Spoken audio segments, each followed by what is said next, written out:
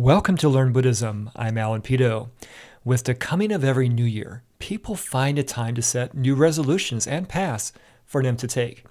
Sadly, many of these quickly end due to lack of commitment.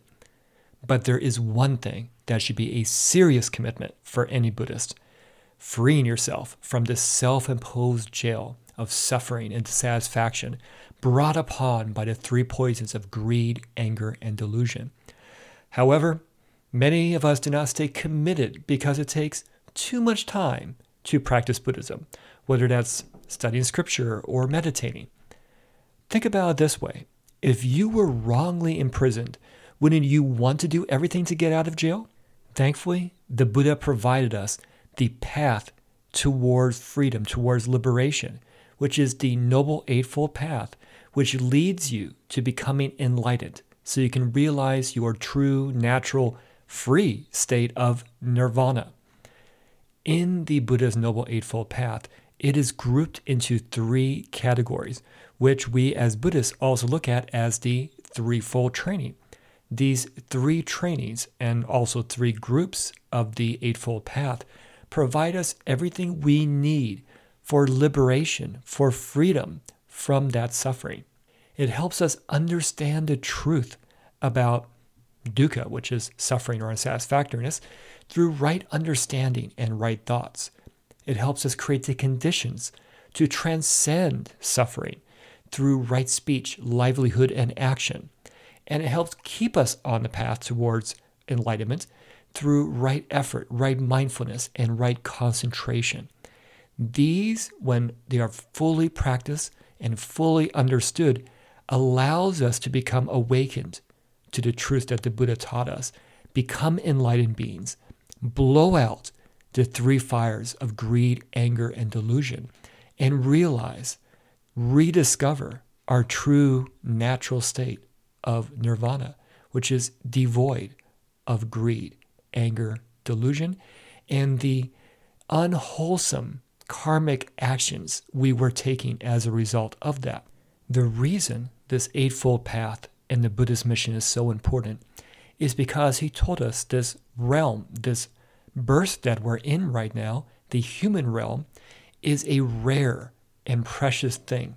Because of all the realms of rebirth, this one gives you the best chance of understanding the Buddha's teachings, the Dharma, and the ability to become enlightened, to escape, to end the cycle of rebirth. You can't do it in any of these other realms. It's only this human realm. So now we have this precious opportunity, this rare opportunity to practice Buddhism. We shouldn't regress. We should practice as much as possible so that we can continue on this path towards enlightenment. However, our wild mind doesn't want us to practice Buddhism because what we're trying to do is to tame this mind, control this mind, purify this mind.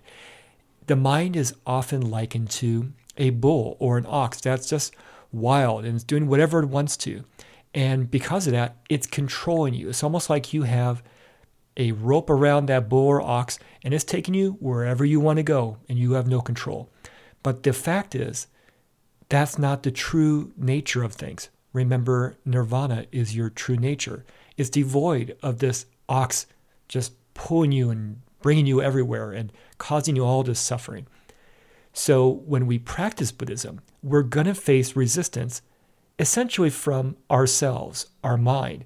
And this is what we have to transgress.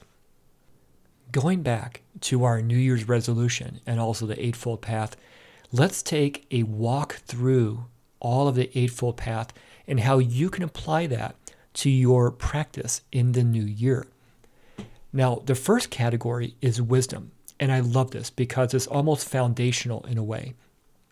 We have right view, which is basically having right view, to have these right concepts and right ideas as it refers to the Buddhist teachings, to the Dharma.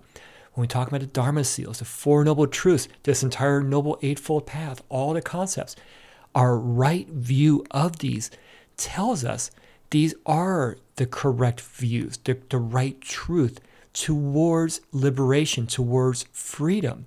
So having this right view, it's sort of like faith in a way, but it's this right view and faith in the Buddhist teachings as being the correct ones that leads us to freedom is going to give you that base. We may not understand all of it. Some words and terms and concepts can be very confusing, but having this right view of the teachings of the Buddhist path is what we want to start with. And as coupled with right thought, which makes up the second part of the wisdom category of the Eightfold Path. I like this one for our New Year concept because I like to say New Year, New Buddha Mind. Right thought is also known as right determination or right awareness or intention. So think about it this way. We have our right view, but we have to have the right thoughts, the right determination to practice Buddhism. So what we're trying to do with our right thought is, of course, in our mind, we're trying to eliminate the three poisons, three fires of greed, anger, and delusion by keeping our thoughts in accord, aligned with the Buddhist teachings, with the Dharma at every moment. Because when we do that, we don't allow fuel to go on to the three fires of greed, anger, and delusion. If we don't allow them to arise, they can't cause us dukkha, suffering, unsatisfactoriness. Then we go into the conduct or morality portion of the Eightfold Path and the Threefold Training. Now, when it comes to everyday layperson Buddhists like you and me, the majority of what we're doing is going to be generating merit, trying to create wholesome karmic actions and events because we want to be aligned with the Buddhist path. Now, the conduct morality portion sounds so simple, and in fact, it is sometimes neglected or overlooked by a lot of Western Buddhists, but it's so important because if you don't have this portion, wisdom's not going to mean anything, and this meditation grouping is not going to mean anything either, because you need this foundation. Because this is what enlightened beings are. They are morally correct. Their conduct is correct as it is aligned with the Dharma, with the Buddhist teachings. So right speech. As we progress on this new year, are we ensuring the verbal karma, our speech, is aligned with the Buddha's teachings? Are we doing words of compassion, words of praise, words of altruism? These are words that benefit, verbal karma that benefit others. Right action is our next portion. So right action is going to be your karma of the body. These are your actions that are in accord with the Dharma, the truth. They are wholesome karma as well.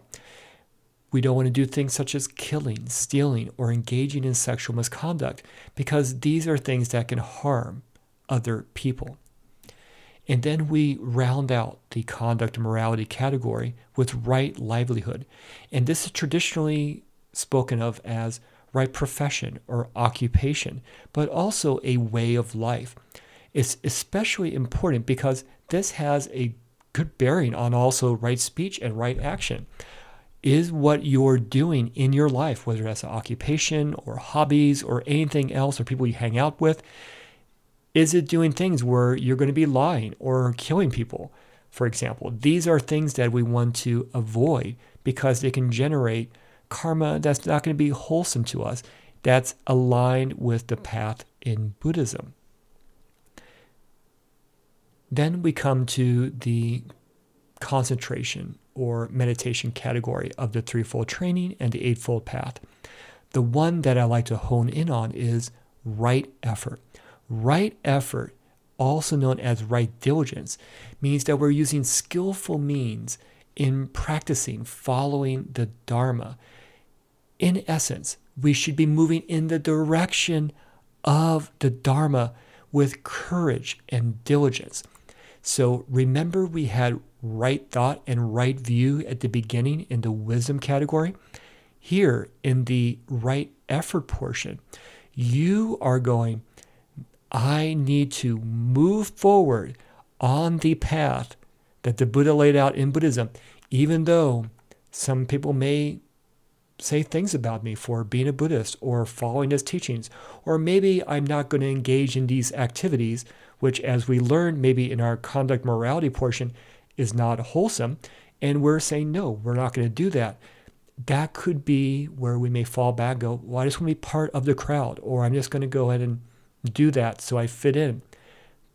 This courage and diligence we have in our effort in following the Buddhist path is very important. Because essentially what we're trying to do is prevent these unwholesome states from arising, ending unwholesome states that have arisen, and develop wholesome states that have not yet arisen.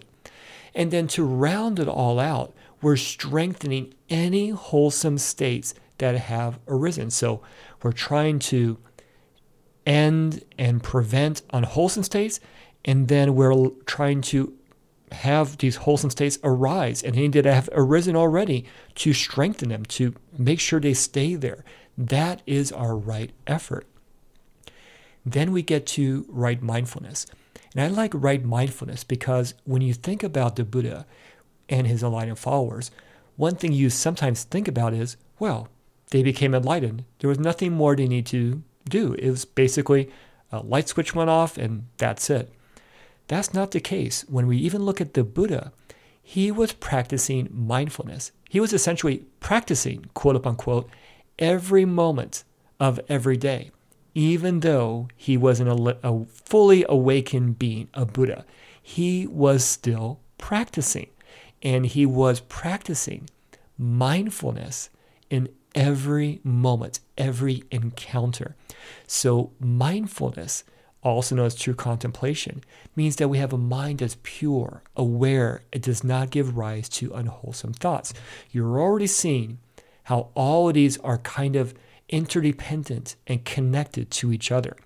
So when we're having right mindfulness, we're on the path. And again, look at the Buddha. On all of this Eightfold Path, he was doing things that measured and met every portion of this Eightfold Path.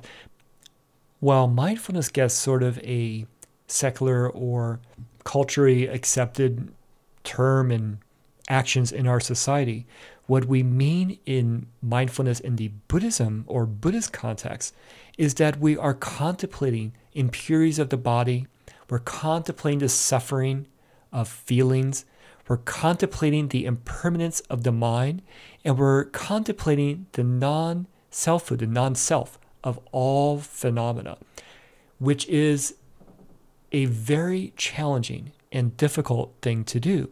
So mindfulness, we may be going, well, I'll just be mindful in all situations, or I'll think about something.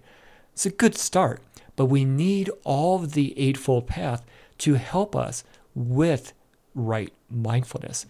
And that takes us to the last one, right concentration. This is where we are trying to focus the mind and settle our distracted body so that we can purify the mind. We can cultivate ourselves as it is referring to the Buddha's path, the Dharma, the teachings of the Buddha. Now, commonly what you see here is going to be meditation or meditative concentration, to be more specific. So sitting meditation is a very popular practice, but it's not always practiced by all Buddhists. Everything from chanting, recitation, walking meditation, sitting meditation, a variety of different ways that we practice this meditative concentration is actually employed by laypersons and also monastics. So what we're trying to do here, remember that visualization I gave you of that ox or bull that's your distracted wild mind? We're trying to essentially calm down, settle this mind in our body so that we may be able to contemplate the true nature of things, just as the Buddha taught us.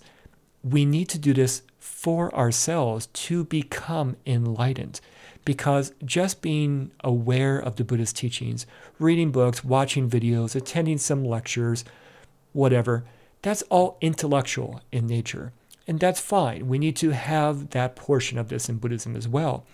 But it's the practice. It's this hard work and effort to settle your mind and to gain true insight, wisdom, is what we're trying to do. A good analogy for this is almost like going to the gym. And I've used this example many times before. If you want to become healthier, you want to work out, gain muscle, become fit, become an athlete, whatever, you're going to be exercising. You're going to be on a fitness regimen, a program. This includes everything from eating right, doing proper form and technique, consistent effort at the gym or wherever you're going to be practicing. And we can relate that to the Eightfold Path. If you want to progress in Buddhism, you have to practice.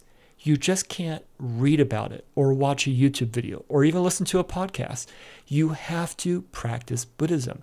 But the one thing, especially as we're going into this new year, this one thing and one complaint or one challenge a lot of people have is, I don't have the time. Buddhist practice can be done all the time. What we usually think of is, well, I have to have a morning or evening routine, daily practice. Absolutely. This is a good way to structure and have a foundation to your practice. Absolutely. And you can do a little bit more when you have dedicated time, dedicated location to practice. But as you're out there in the world, are you practicing right mindfulness? Are you employing right speech and right action? Do you have right view and right thoughts as you're encountering other people in other situations? These are all different ways you can be practicing Buddhism in all different times and situations that you encounter. So this can be 5 minutes, for example, for your daily practice, and you supplement that with your interactions throughout the day. One practice I like to give you is, let's say you're starting off with maybe just 5 minutes or 10 minutes a day with your daily practice. But as you go out and you encounter people and situations, you may realize later on, I didn't really handle that with right speech, or my mindfulness was not there, or my effort wavered here. This is where we can go at the end of the day. We can reflect upon those. Maybe we can read some scripture or revisit a particular teaching that we enjoyed to reinforce us. We're going to not be perfect at all times. The Buddha knew this. That's why we have Buddhist practice. That's why he practiced all the time too, even as an enlightened being. So as you encounter situations where you just didn't handle it quite well, reflect on that at the end of the day. Because through this continuous effort, this continuous practice, you will be shaping and transforming your mind that's more conducive to Buddhist thought, teachings, and practice. To go back to my athlete or working out example, let's say you just had a bad day at a gym one day, or maybe you're trying to compete as a swimmer, and so you just had your form was off one day or whatever. You're reflecting on it. You're going, I understand why I didn't have the time that I had all these other times, because I did this technique instead of this technique, or my mind wasn't fully engaged in my form, or I was distracted by this or that, or I didn't eat well, or I wasn't feeling right. You understand where I'm going with this. We're not always going to be perfect, but if we are in this mindset of continual improvement and continual practice, we will progress on the Buddhist path. Just don't beat yourself up over it. Just realize you may have had a setback, or you may have not practiced for a week. You can always start from where you are. So keep this in your mind. New year, new Buddha mind. We can practice Buddhism. You do not have to dedicate hours every single day to it. Just practice. Do you have any questions about starting a daily Buddhist practice, you can actually go to my website, alanpeto.com, and find out how to actually start a daily Buddhist practice and also watch a video on it. If you have any questions or concerns, you can also email me from my website, and I look forward to talking with you in our next episode. Thank you, and Happy New Year.